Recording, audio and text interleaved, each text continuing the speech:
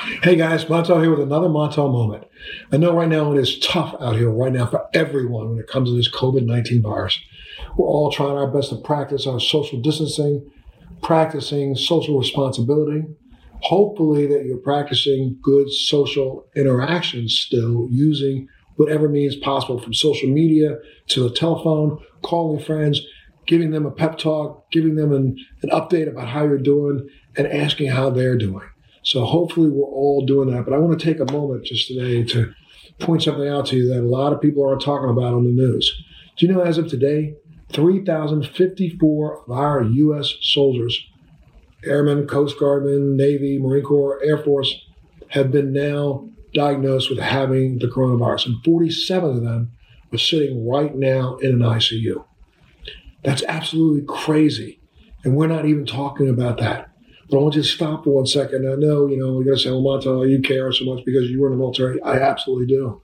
I served on board ships. I served deployed on board submarines. I served in those close quarters where these guys have no choice but be right next to one another, doing the job that they were actually paid to do and the job that they took an oath to do, and that is protect and serve us right now. Think about this. We're living at a time when if any nation wanted to strike the United States, this would be the perfect time to do so.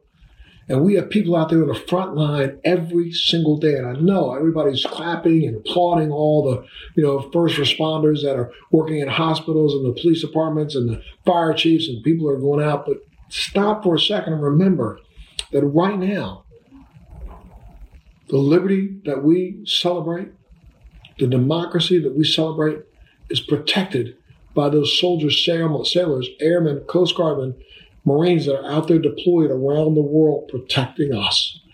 And they right now are getting hit really hard. That number of 3,054 jumped in the last week and a half from like 500 to 900 to 1,500 to 3,000 as of today. And I know, I hear it all the time when people see a soldier or a sailor or an airman or a Marine or a Coast Guardsman in the airport, I hear them say, thank you for your service. Right now, I think we need to do a little bit more than just pay lip service.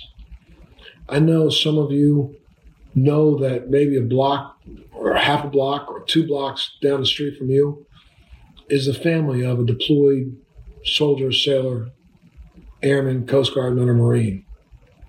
Maybe, if you have a little extra tonight at the mealtime, wrap it up, go down, knock on the door, put it on the front steps and say, just wanted to send you something just in case you needed it.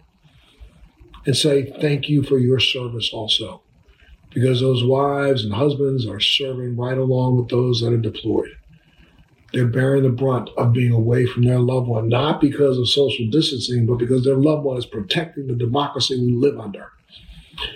I can't go another day without making sure I point this out and making sure I point it out to you and make you aware of the fact that just like the numbers are rising in the minority community across the country for the deaths, the numbers are going to start rising among those who are our precious few that serve this country and are willing to give up their lives for us. So please, I ask you today, if you're a praying person, say an extra prayer for those who serve in uniform for us. If you're a person who's just committed to saying thank you, say it out loud, but then go do something about it also. And to all of those who wear the uniform that I so proudly wore, I say thank you to you. And I also honor you and want to make sure that America honors you. And we respect the fact that you're doing what so many of us wouldn't allow some of our children to do. So thank you. Stay safe. Are you dealing with best life burnout, constantly striving for more, and quite frankly, over it? Maybe you just want more joy, peace, and laughter in your life now. Well, then let's go. Welcome to your new favorite podcast, Hot Happy Mess, hosted by me, your girl, Zuri Hall. We are celebrating our magic in the middle of life's messes. Don't miss new episodes every Wednesday. Listen to the Hot Happy Mess podcast on the iHeartRadio app, on Apple Podcasts, or wherever you get your podcasts. Thanks for listening to today's show. To check out more great cannabis podcasts, go to podconnects.com. Here's a preview of one of our other shows. I'm Larry Mishkin.